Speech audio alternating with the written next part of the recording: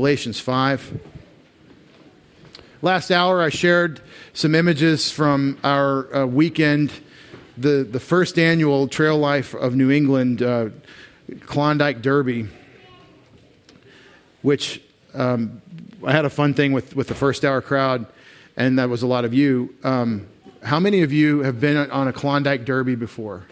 You made a sled with your team, and you went and did all the stations and raced the sleds and everything in the snow. Lou told me that if you don't have snow, you can put wheels on the sleds and then pretend. Yeah. It was pretty bumpy on the ice and snow, too. I've never been in a situation where I thought, oh, this is what snowshoes are for. Up in Lovell, Maine, to get to the tent, you know, there's where we were, there were 2 feet of snow on the ground or so. So every step you're crushing through. I was like, oh, you know what? Here's the thing. If I had a bigger surface area with the same amount of weight, then I could probably not sink down in the snow. I was like, oh, snowshoes. Didn't have any. So we just sucked it up. But anyway, I was with the Trail Life kids and a couple of the boys, and I went and did the first annual Klondike Derby, and that was a really cool thing. And I'm just talking about it because I live in Connecticut. And that never exists. I could never do anything like that when I was in Texas. That was like a mythical, fictitious thing. Like we saw movies with kids building snow forts. That must be really cool. You know, just how would that, even snowmen. I think I made 1 or 2 snowmen when I was a kid. They did, you know, the Texas snowman it's tan. You don't have big, pretty white snowmen. You got the tan snowman for half a day. Kind of like this year, this La Nina or whatever winter we're having. Well, we're in Galatians 5 today, and the challenge from God's Word involves the way we walk because of what we talked about with the kids, because of our redemption. Galatians 5 is one of the great chapters of application of the Scriptures here in the New Testament, and it is a blessing to think it through. And as we talk about the riches of divine grace, and I've selected the text of Galatians 5, the topic is what blessings we have because of our salvation. What blessings, and the topic is the spiritual life you've been given. Let me see if I can depict that for you up there. There we go. So you have a spiritual life. You have a power from God. You have the walk by the Spirit. You have the Christian spiritual life, which is the new thing in part that's been given to us because Jesus has come and He's died on the cross for our sins and risen from the dead and given us the Holy Spirit. And He told the disciples to pray and pray and pray for the promise of the Father that they would receive the Holy Spirit. And in fact, in 33 AD, on the day of Pentecost, they did. The Holy Spirit came. And we began this work, this mission that God's given us of walking by the Spirit in the works that He's given us to do. In this pulpit, for as long as I know, be back to Jim Henderson days and probably before, there's been a heavy emphasis, and I just mentioned probably 40 or 50 years, there's been a heavy emphasis on the work of the Spirit in the life of the believer.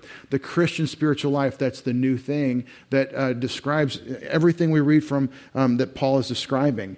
And it's the radical stuff of the New Testament that makes us think Paul he's just, you know, he's so heavenly minded that he couldn't be any earthly good. When people read the New Testament and hear what Paul's saying, and he talks about let no unwholesome word proceed from your mouth, you're like, well, I mean, yeah, he's using big, you know, hyperbolic language. Or when he says in Galatians 5:16, but I say walk by the Spirit, you will not be able in any way to fulfill the lust of the flesh. We think that this is way too big for us, like Jesus commanding us to love one another as He has loved us. What kind of egomaniac do I have to be to think I love as well as Jesus does? Right? Nobody loves that well. Jesus did. I'm not Jesus. But He commands me to love as He loved. See, that radical stuff of the New Testament that talks about the Christian life and the not quenching the Spirit, not grieving the Spirit, and walking worthy of our calling and all the things that it says, they all are expecting that you have power from God that is beyond your capability, so that it is God's grace flowing and working through you. And so what is radical to the world around us, and you can't look left and right and see how everyone else is doing, you can't even do that with Christianity and churches. Well, how are churches doing it? You have to go to the text of Scripture, hear from your Father in heaven through the Holy Spirit, through the apostles and prophets that have written the Scriptures. And you have to learn from directly God's revelation what He wants you to know and He expects of you. And it's called, in summary, the Christian spiritual life. And it's part of your riches that you have. You have this irrevocable blessing of the indwelling Spirit of God, the third person of the Trinity living in you. And the Scriptures say forever. He's come to abide in your heart forever. You have this magnificent gift in earthen vessels. Here in this dying body, we are the temple. My dying frame is the temple of the Holy Spirit. And it isn't so that I feel good. And that's one thing that's been done, is the Holy Spirit in me makes me feel good and have these ecstatic feelings. That's not the New Testament's testimony on what the Holy Spirit's in us to do. But you know, He's not in you so that you receive the spiritual rewards or the eternal rewards that come from growing to spiritual maturity either. That's not the New Testament summary. There is maturity, there are rewards, that is through the Spirit, but that's not the story. Hopefully you remember in the Christian life of Paul, we looked in Acts, and also in the study on mission, we looked in Acts and in Luke. Luke emphasizes when Jesus was commissioning the disciples, Luke emphasizes the portion of the giving of the Holy Spirit, Luke 24 and Acts 1. Why, if you ask those passages where Jesus is setting up the disciples for the church age, why did God give us the Holy Spirit? What's that gift for? Connect it to 1 Corinthians 12 through 14, the spiritual gifts passage. What is that for? Look at it in Ephesians chapter 4 and spiritual gifts there. And I think you have a fairly clear picture that we're building up the body of Christ, which is composed of people that come out of the world and into a relationship with God through the gospel, through a process of evangelism and training called disciple making. And that's what we're doing. That's our mission. And that's why we have the Holy Spirit. Did you know that it's pretty explicit? If you look, I'm going to preach Galatians chapter 5, but I want to show you in Luke chapter 24, Jesus' last words as Luke presents them. The last words in Luke's presentation of the gospel. There are lots of last word statements in the Gospels. Matthew 28, Mark 16, Luke 24, John 21, 13 through 15, Acts chapter 1, especially in verse 8. But the way Luke writes it, he's talking to the disciples that he spoke with them on the road to Emmaus. He says in verse 48, you're witnesses of these things, of the gospel. Repentance for forgiveness of sins we proclaimed in His name to all the nations, beginning from Jerusalem, in the name of Jesus. So the gospel, you're witnesses of these things, Luke 24, 48. And behold, I'm sending forth the promise of my Father upon you, but you're to stay in the city until you're clothed with power from on high. He tells them a mission. You're going to proclaim these things, and then he tells them the power to do it. You're going to receive power from my Father. And it's pretty vague. He says you're going to receive power from on high. That's the way Luke closes the Gospel of Luke. And he opens Luke volume 2, which is the book of Acts, this way. But you'll receive power, this is Jesus to his disciples right before his ascension, when the Holy Spirit has come upon you, and you shall be my witnesses. The power of the Spirit of God in the life of the disciples is so that they can bear witness for him, where? Throughout the world, Jerusalem and all Judea, Samaria, even to the remotest part of the earth. What am I saying? I'm not saying that every one of us needs to go to seminary so that we can then be ordained to pastor. I'm not saying that. I'm saying every one of us has already received the Holy Spirit. We're being trained in the Word. We're being matured in our spiritual gift and its expression. And every one of us has one according to Ephesians 4. And that is for the edifying of the body of Christ. And it's all part of this wonderful mission. But the power of the work is the Spirit of God living in you. If you have Christ, you have the Holy Spirit. And so this is the part of the riches of grace I want to emphasize. The spiritual life can be rejected. You have the potential of not walking according to your calling. I know that there are many who want it to be inevitable that you will succeed in the Christian life. But the New Testament is written in part because it's not inevitable. The commands of the New Testament, hundreds and hundreds and hundreds of them, are written because it's not inevitable that you'll walk as you should. Every command is an opportunity for you to make a choice. And very often, back me up on this in your own life, look at yourself in the mirror of Scripture. We don't make the right choice very often, and we're believers. The apostle says, do not grieve the Holy Spirit of God, by whom you've been sealed to the day of redemption in Ephesians 4. Do not quench the Holy Spirit of God in 1 Thessalonians 5. So God is sovereign and God is omnipotent, but you, by the God's sovereign design, you can say no to the works of the Spirit. And so you can't say no to redemption. If you've trusted in Christ, God redeems you. You can't say no to the baptism of the Holy Spirit. If you've trusted in Christ, you're in union with Christ by the Spirit of God. If you believe in Christ as your Savior, you have no choice but the coming resurrection and the resurrection body, which is an immortal and spiritual body that inherits eternity. You can't help it. I'm sorry. If you've trusted in Christ, it's not an option about your resurrection to life and service to God for eternity in the new heavens and new earth. It's forever that we'll be worshiping and glorifying God in glorified bodies. But you do have a choice in this life to walk by the Spirit. You do have a choice about being filled by means of the Holy Spirit. I know it's true because God has used language to say so. Language is God's miracle, God's design, and it's powerful. Language does what God designed it to do. And the language of Scripture regarding the works of the Spirit in your life are imperatives. They're commands. A command is not I've done this, it's no chance for you not to do it, it's inevitable you'll do it. A command is, here's what I want, do it, and now you have a choice to make. You can't choose whether you should do it. You can only choose whether you will or you will not. And make absolutely certain by God's sovereign, eternal decree, it is a choice that He's expecting you to make. In Galatians 5, the first chunk of Galatians 5, and our target really is verses 25 and 26. In Galatians 5:25, if we live by the Spirit, let us also walk by the Spirit. If we live by the Spirit, let us also walk by the Spirit. Let us not become boastful, challenging one another, envying one another. Paul's talking to Christians who have the Holy Spirit in them. And if they don't walk in dependence on the Spirit, they will continue to be boastful and challenging and provoking and envying one another. There's a problem. There's a conduct problem among these carnal believers. And Galatians, like 1 and 2 Corinthians, as you know, is a punitive, a corrective epistle. Generally, these believers who have the life, who have the Spirit and all that, they're walking in a wrong way.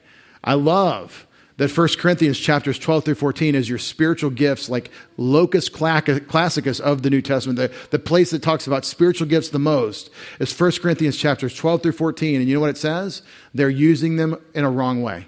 It doesn't say that they're not using spiritual gifts, specifically glossolalia, tongue speaking of foreign languages.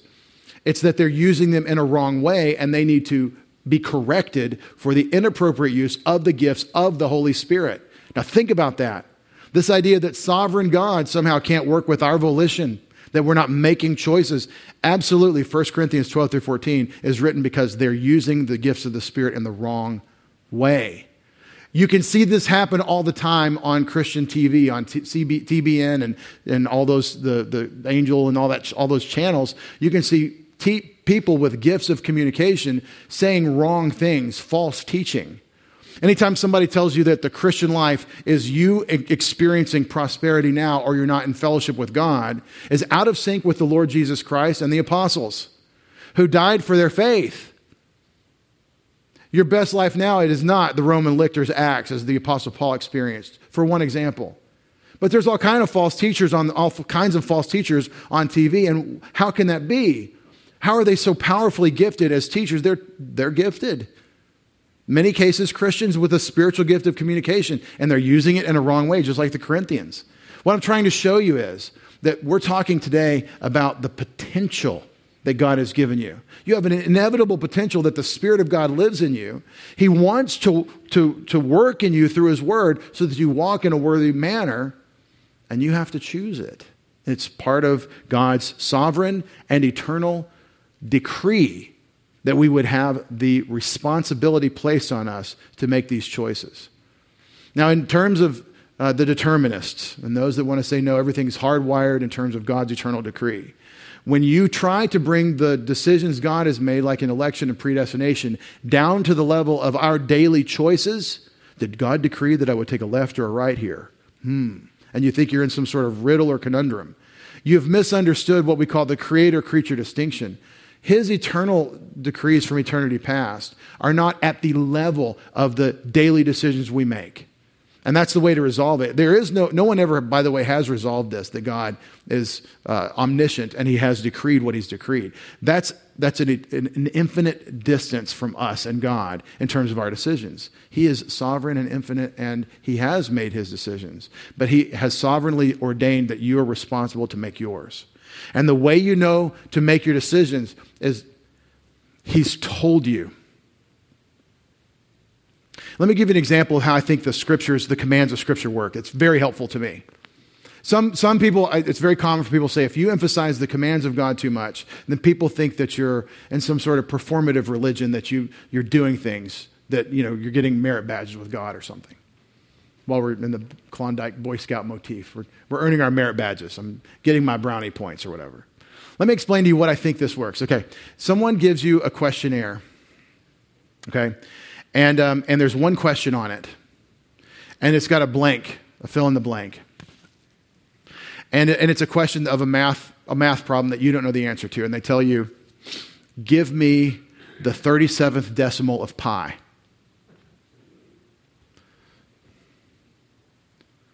And the 37th decimal of pi is blank, period.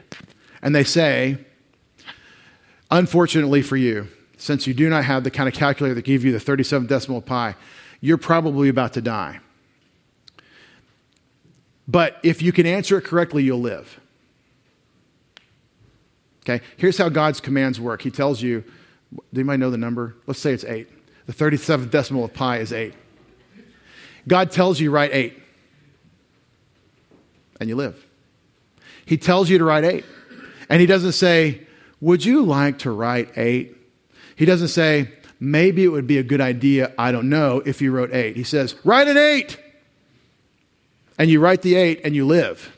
That's the kind of thing that's going on with God's commands. Everything that God tells you that he wants you to do is for your glory and blessing under him, because you receiving glory, according to John 17, enables you to glorify him. In other words, God is in the business of advancing and exalting and promoting his image bearers, because the more we are exalted and promoted, the more we are glorifying to him. And it's reciprocal. God is not a meanie holding back the goods from you, even though he said, don't do that.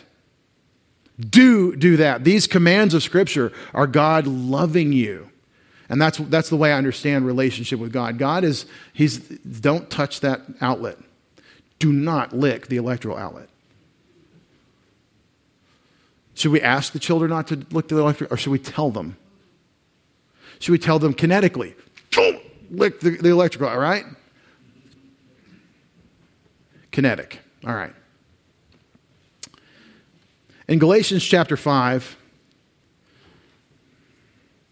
what we find is some commands of God, like be filled by the Spirit, walk by the Spirit, because God has the very highest and best for us. And he starts off in a summary of what he's done in verses 1 through 12, where he says circumcision essentially is not a part of the Christian spiritual life. Circumcision is the sign of God's covenant with Abraham, Isaac, and Jacob and their descendants. And the faith of the parents is indicated in the circumcision ritual for Israel. And it was never rescinded. It's an eternal covenant God made with Abraham, Isaac, and Jacob. And that misunderstanding is one of the reasons for writing the book of Galatians. Remember, the occasion is the Judaizers are saying, yes, Jesus plus circumcision, and so the Gentiles are lining up to be circumcised. And so Paul has some very harsh words for them, for the false teachers. For example, in verse 12, I wish those that are troubling you would even mutilate themselves. And literally he says cut themselves off. And he's saying rather than them getting you young men to go have surgery, you Gentile men getting your circumcision surgery, I wish they would do the whole thing to themselves. And it's pretty graphic, and you're like, that's not Sunday morning fare. But Paul is very terse because it's critical. He says also that if they receive this surgery, Christ is no benefit to them. Meaning that if you're adding a work to only faith in only Christ, then you have canceled, nullified faith in Christ by that work. And did I just say that if someone doesn't understand and they believe in Christ and they think they're doing works to please Him, that they can't be saved? No, I'm saying that if you think your work saves you, if you're trusting in your work, then you haven't understood the gospel, that it's the work of Christ.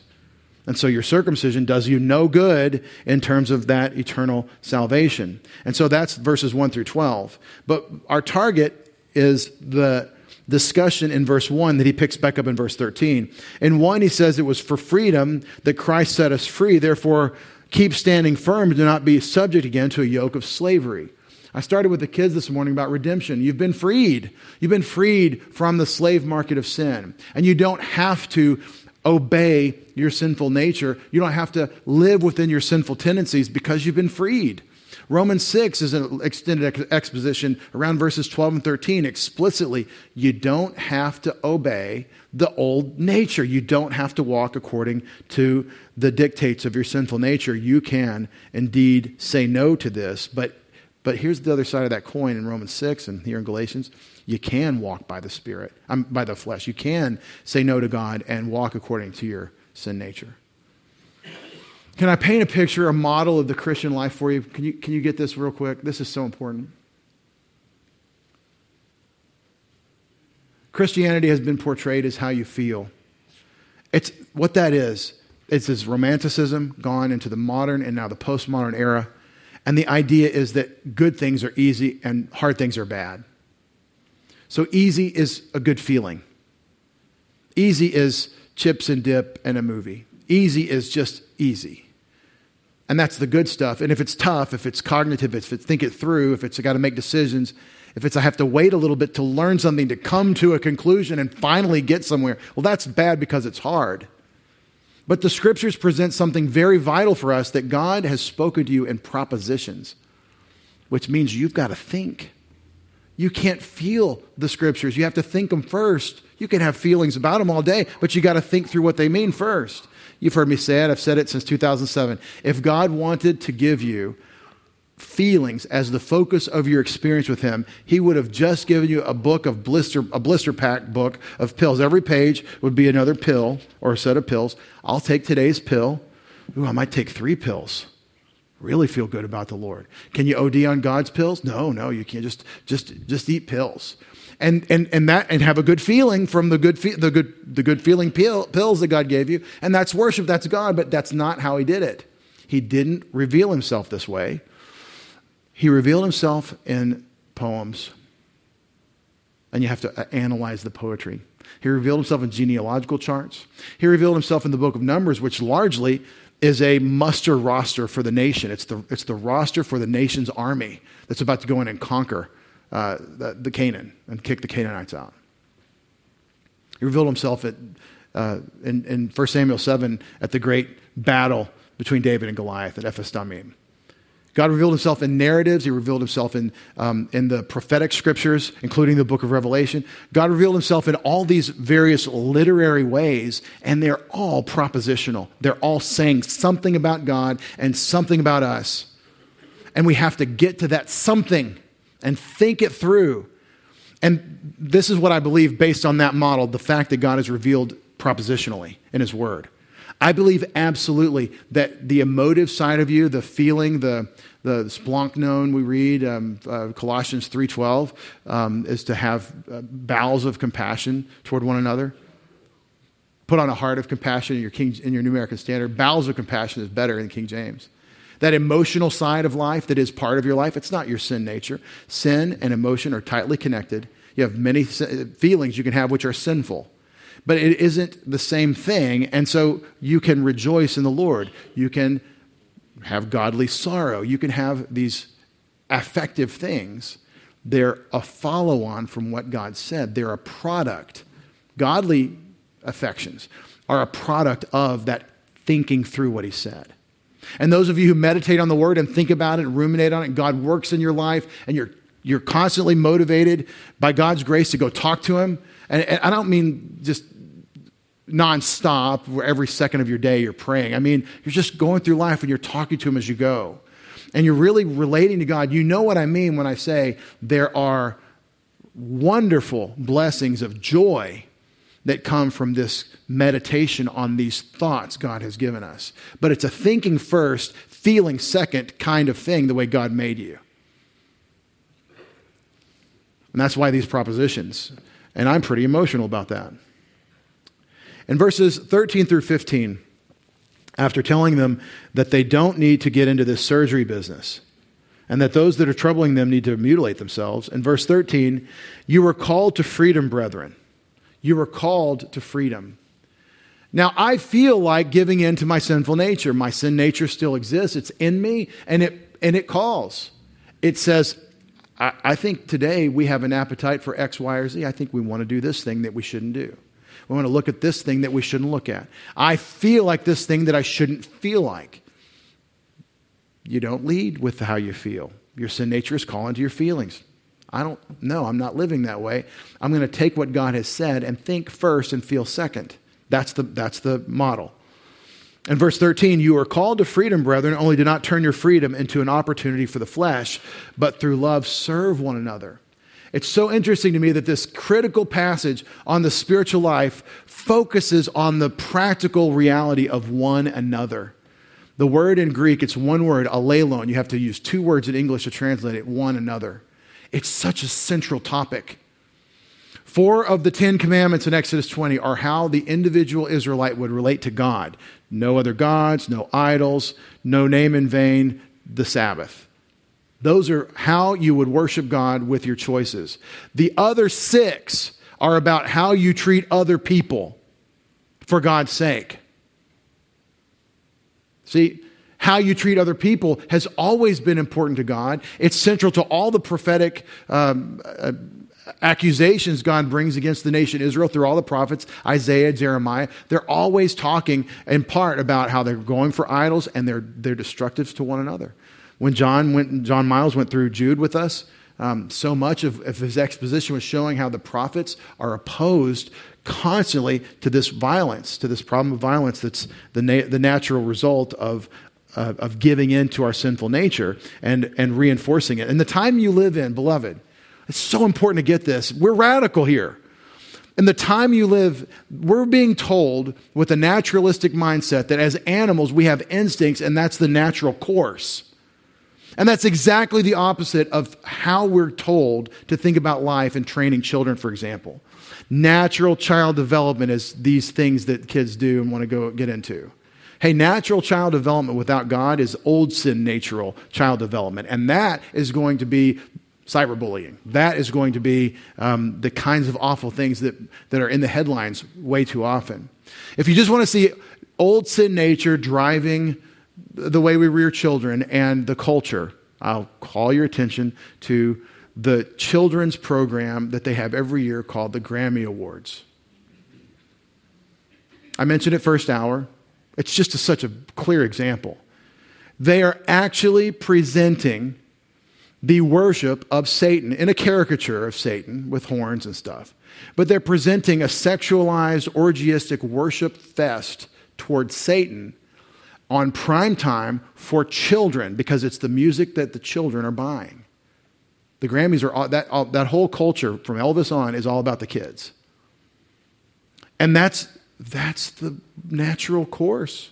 It's just to drive as far as you can toward the wickedest thing you can find. Well, there's nothing worse than Satan. And now, ABC on Twitter, we're ready to worship. That's where we are as a culture. But it's not real different. It's just more obvious. It's not so new. What I'm proposing is that the Christian life is radical. It's a thought before a feeling, and the feelings have to follow. So these propositions, he says, you don't have to give in to the flesh. It's a practical thing in how you treat one another. For the whole law is fulfilled in one word, in the statement, Leviticus 19:18, you shall love your neighbor as yourself. Remember the one another? 6 of the 10 commandments. Jesus summarized the law. Love the Lord your God. Deuteronomy 6:5. Love your neighbor as yourself. Leviticus 19:18. That's the whole law. 4 commandments are God, you and God. 6 of the 10 commandments are how you relate to others for God's sake. This is central to our worship. The Apostle John will say that if you say you love God, but you hate your brother, you're lying. How can you hate your brother whom you have seen when you and say you love God whom you haven't seen? And it's a complicated reasoning John provides in 1 John. But the point is that loving God is obeying him. The way you show your love is you obey him. He told you to love your brother. So if you hate your brother, you have definitely not. Definitely do not love God. It's the Christian life. It's radical. I'm telling you. It's, of course, if somebody treats you or mistreats you in a bad way, or in a way you won't like, of course your reaction is going to be to despise them or to not like them, or at least to just say, let's separate and let that be. And what Paul's proposing here is that that's not the life. Benign disregard for people and saying, well, I have no sin against you, and go be clothed, be fed. That's not Christian love. A benign disregard for people. That's not Christian love. I'll say it again. It's not Christian love. Now, Christian love is not just affection either. It is affection when affection is appropriate. Christian love is providing and desiring the thing that God wants for the other person as far as it depends on you, and that's always prayer. The practical side of Christian sanctification here is how you treat one another. And the whole law is fulfilled in love your neighbor as yourself, which is a lower standard, Paul's about to say, than we live under. We're not under the law. We're above the law. There's no commandment against. There's no law against what we're commanded to live. And verse 15, and now the practical reality of the Galatian church. If you bite and devour one another, take care that you're not consumed by one another. Alelone, one another, all through this passage of the Christian spiritual life. So we're being put into the practical reality of it as he teaches through what the Christian life is about. He's telling you the context in which you're going to live it. So, okay, I got it, Pastor. We have the Holy Spirit in us, and we are commanded not to be indwelt, that's always true, but to be filled by him. Okay.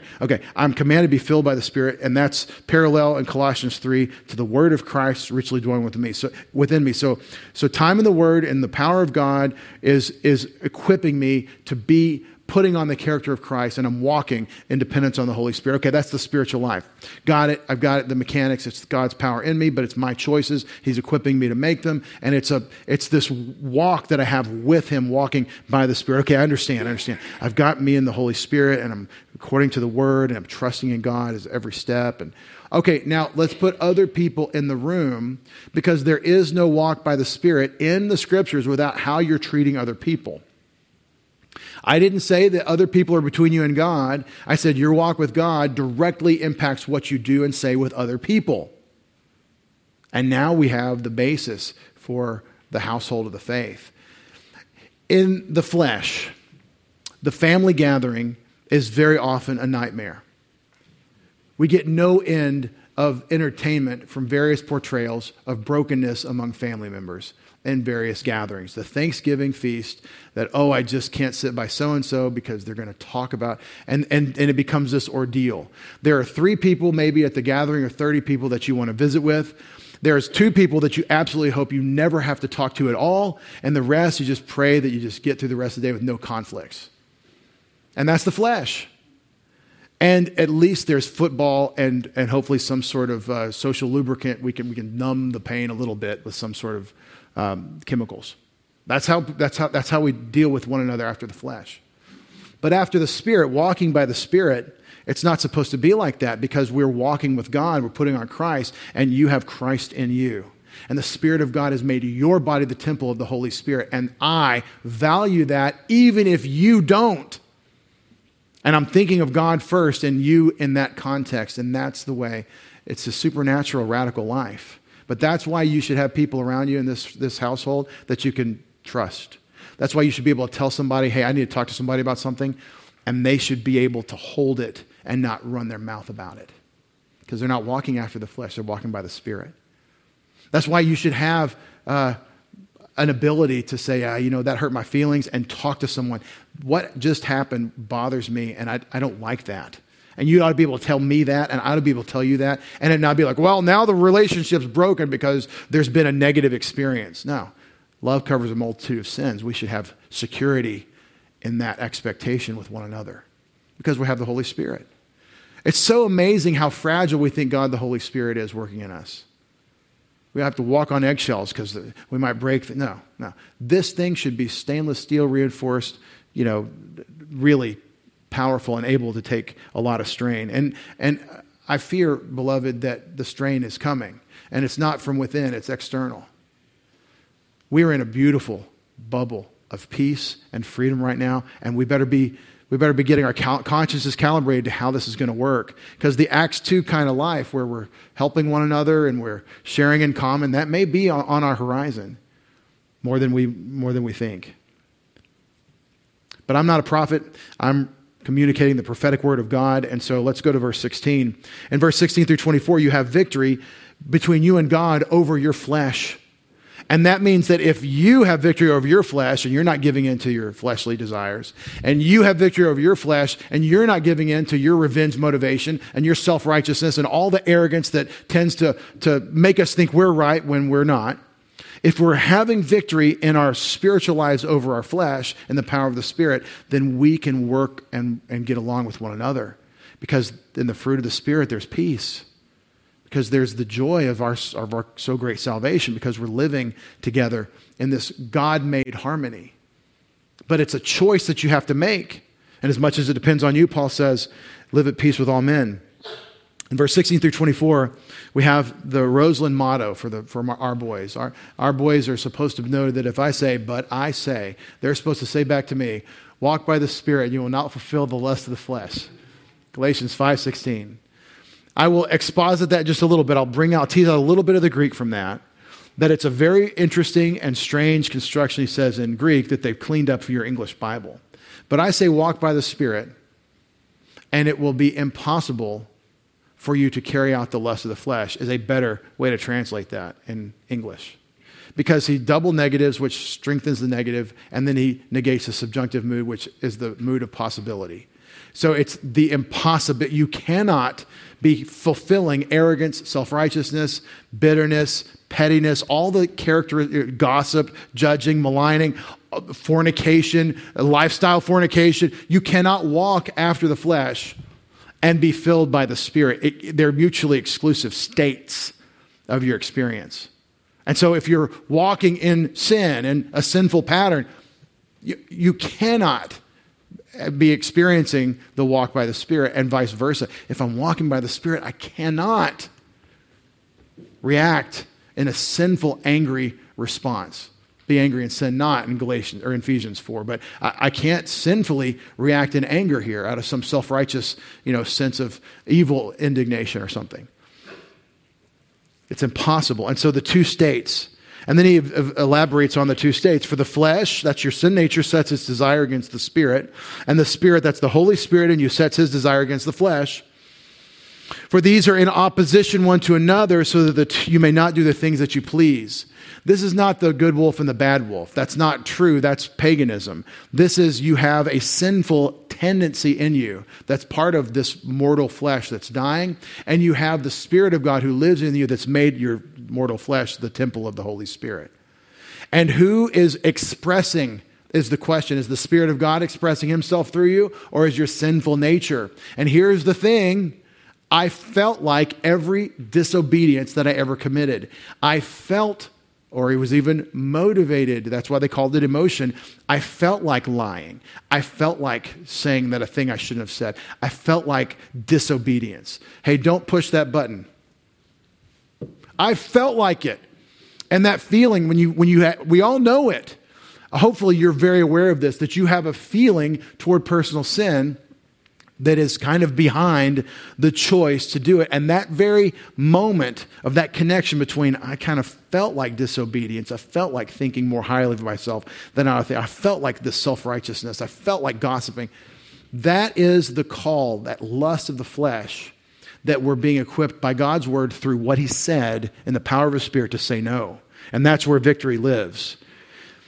These are in opposition to one another so that you may not do the things that you please, but if you're led by the Spirit, you're not under the law. And this is an interesting wrinkle he's added. The law, he told us earlier in Galatians, kills us. The law shows us that we're out of bounds. It's a fence.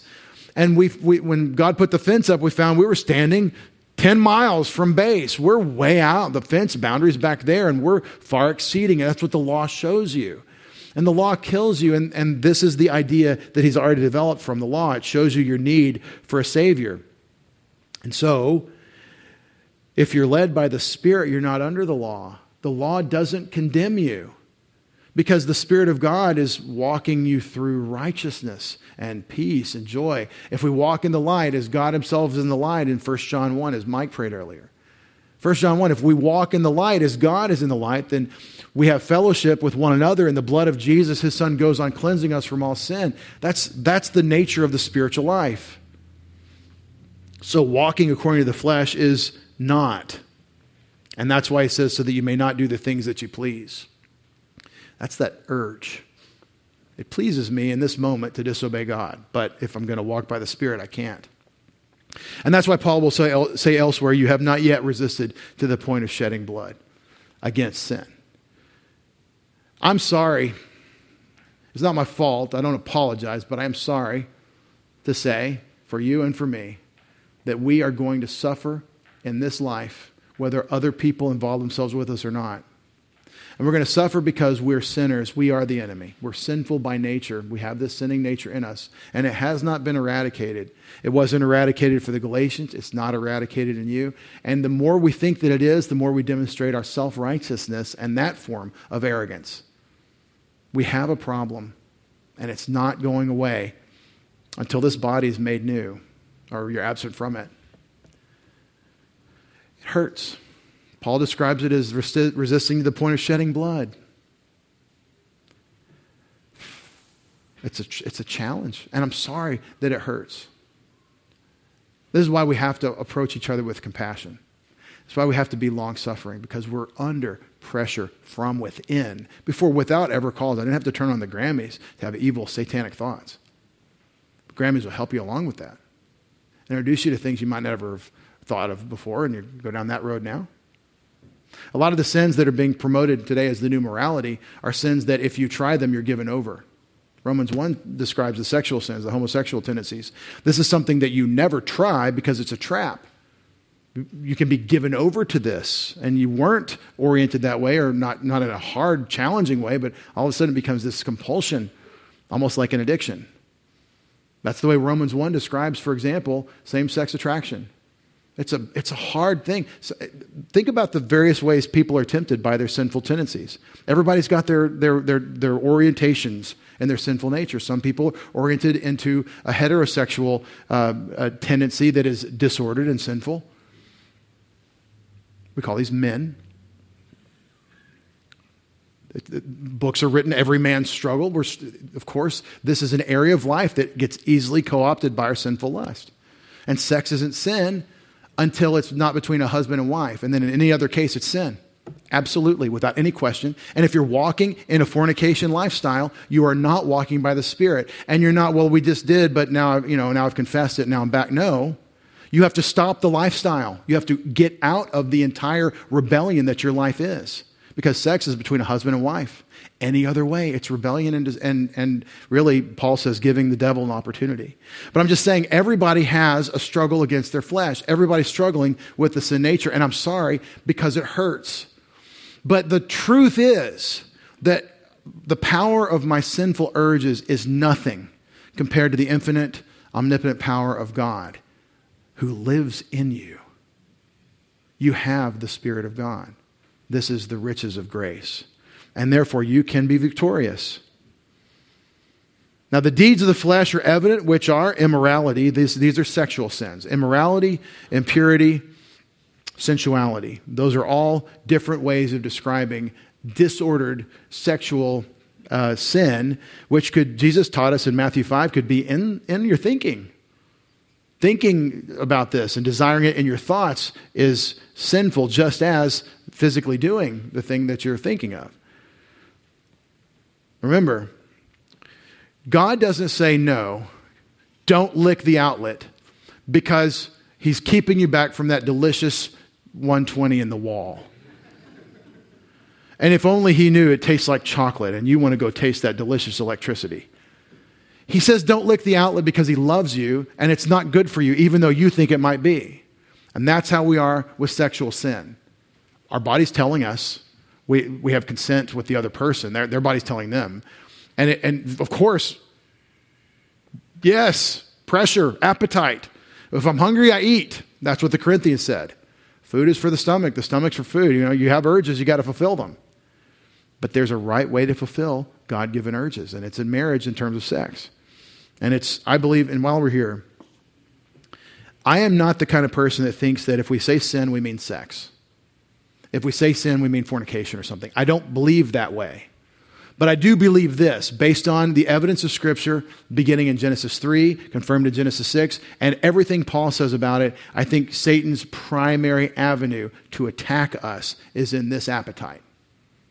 Because it's a very strange part of our life. Two people, blessing of marriage, all the complexity involved there, the way it works, it's an appetite just like food, like hunger. There's so many things about it, and it's such a great blessing of God's design in marriage. And again, if you do the word study in the New Testament, do a concordance search on Satan.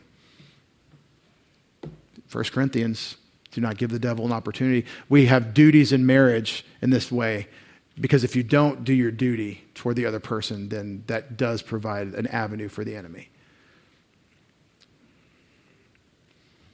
But greater is he who's in us than he who's in the world. And I love you, and I want you to enjoy the blessings that God has for you in this life and not forfeit any, especially fellowship with him through sexual sin and its consequences.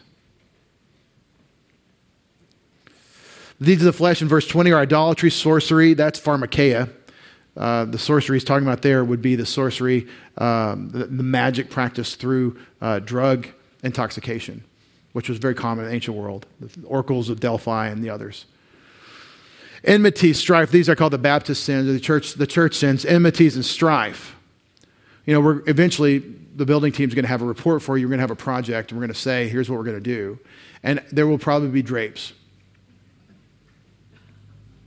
And you know what I mean, right? People are going to leave this church over what color are the drapes.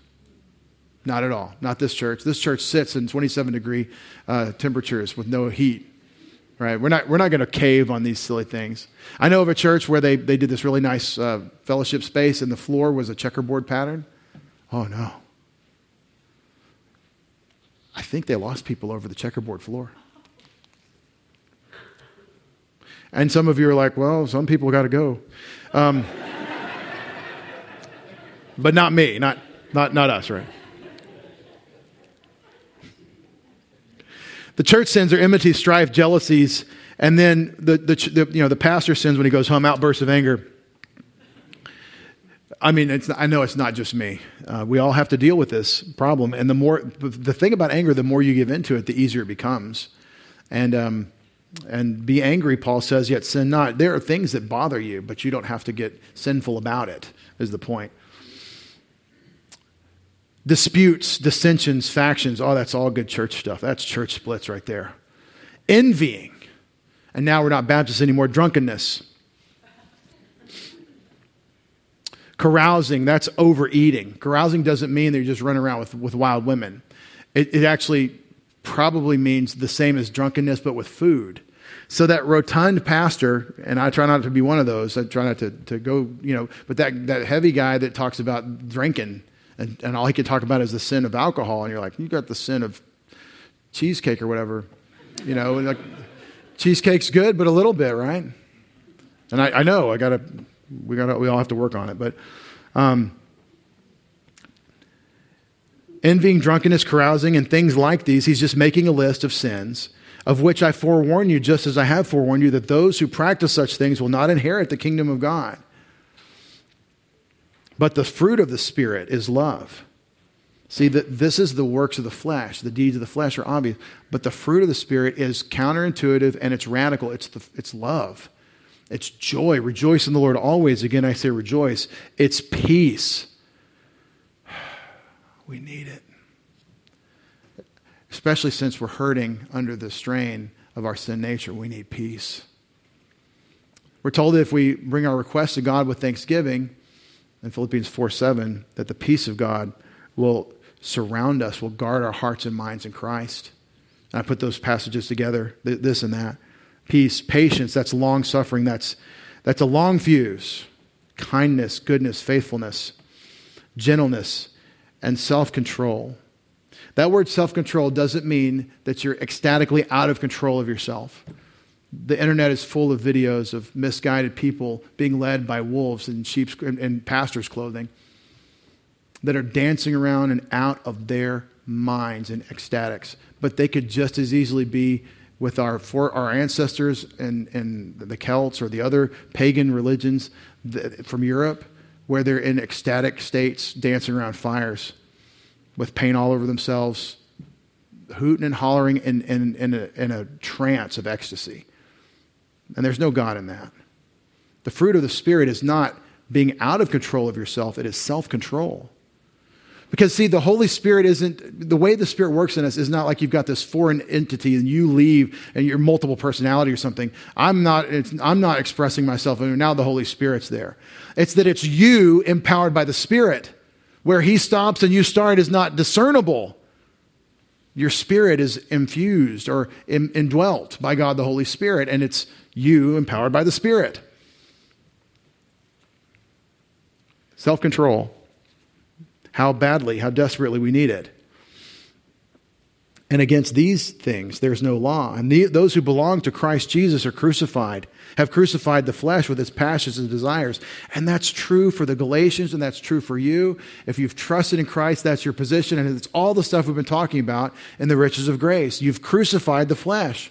Well, if I've crucified it, if it's been hung on the cross, if it's dead to me, then why is it still giving me pressure in this passage? Why are the Galatians still sinful? Why do I still feel like doing things God said not to do? Because the death we're talking about is not whether it's active or present, it's whether it has authority. It's the power that it had over you. And that's the argument in Romans 6 and 7. It's the argument here.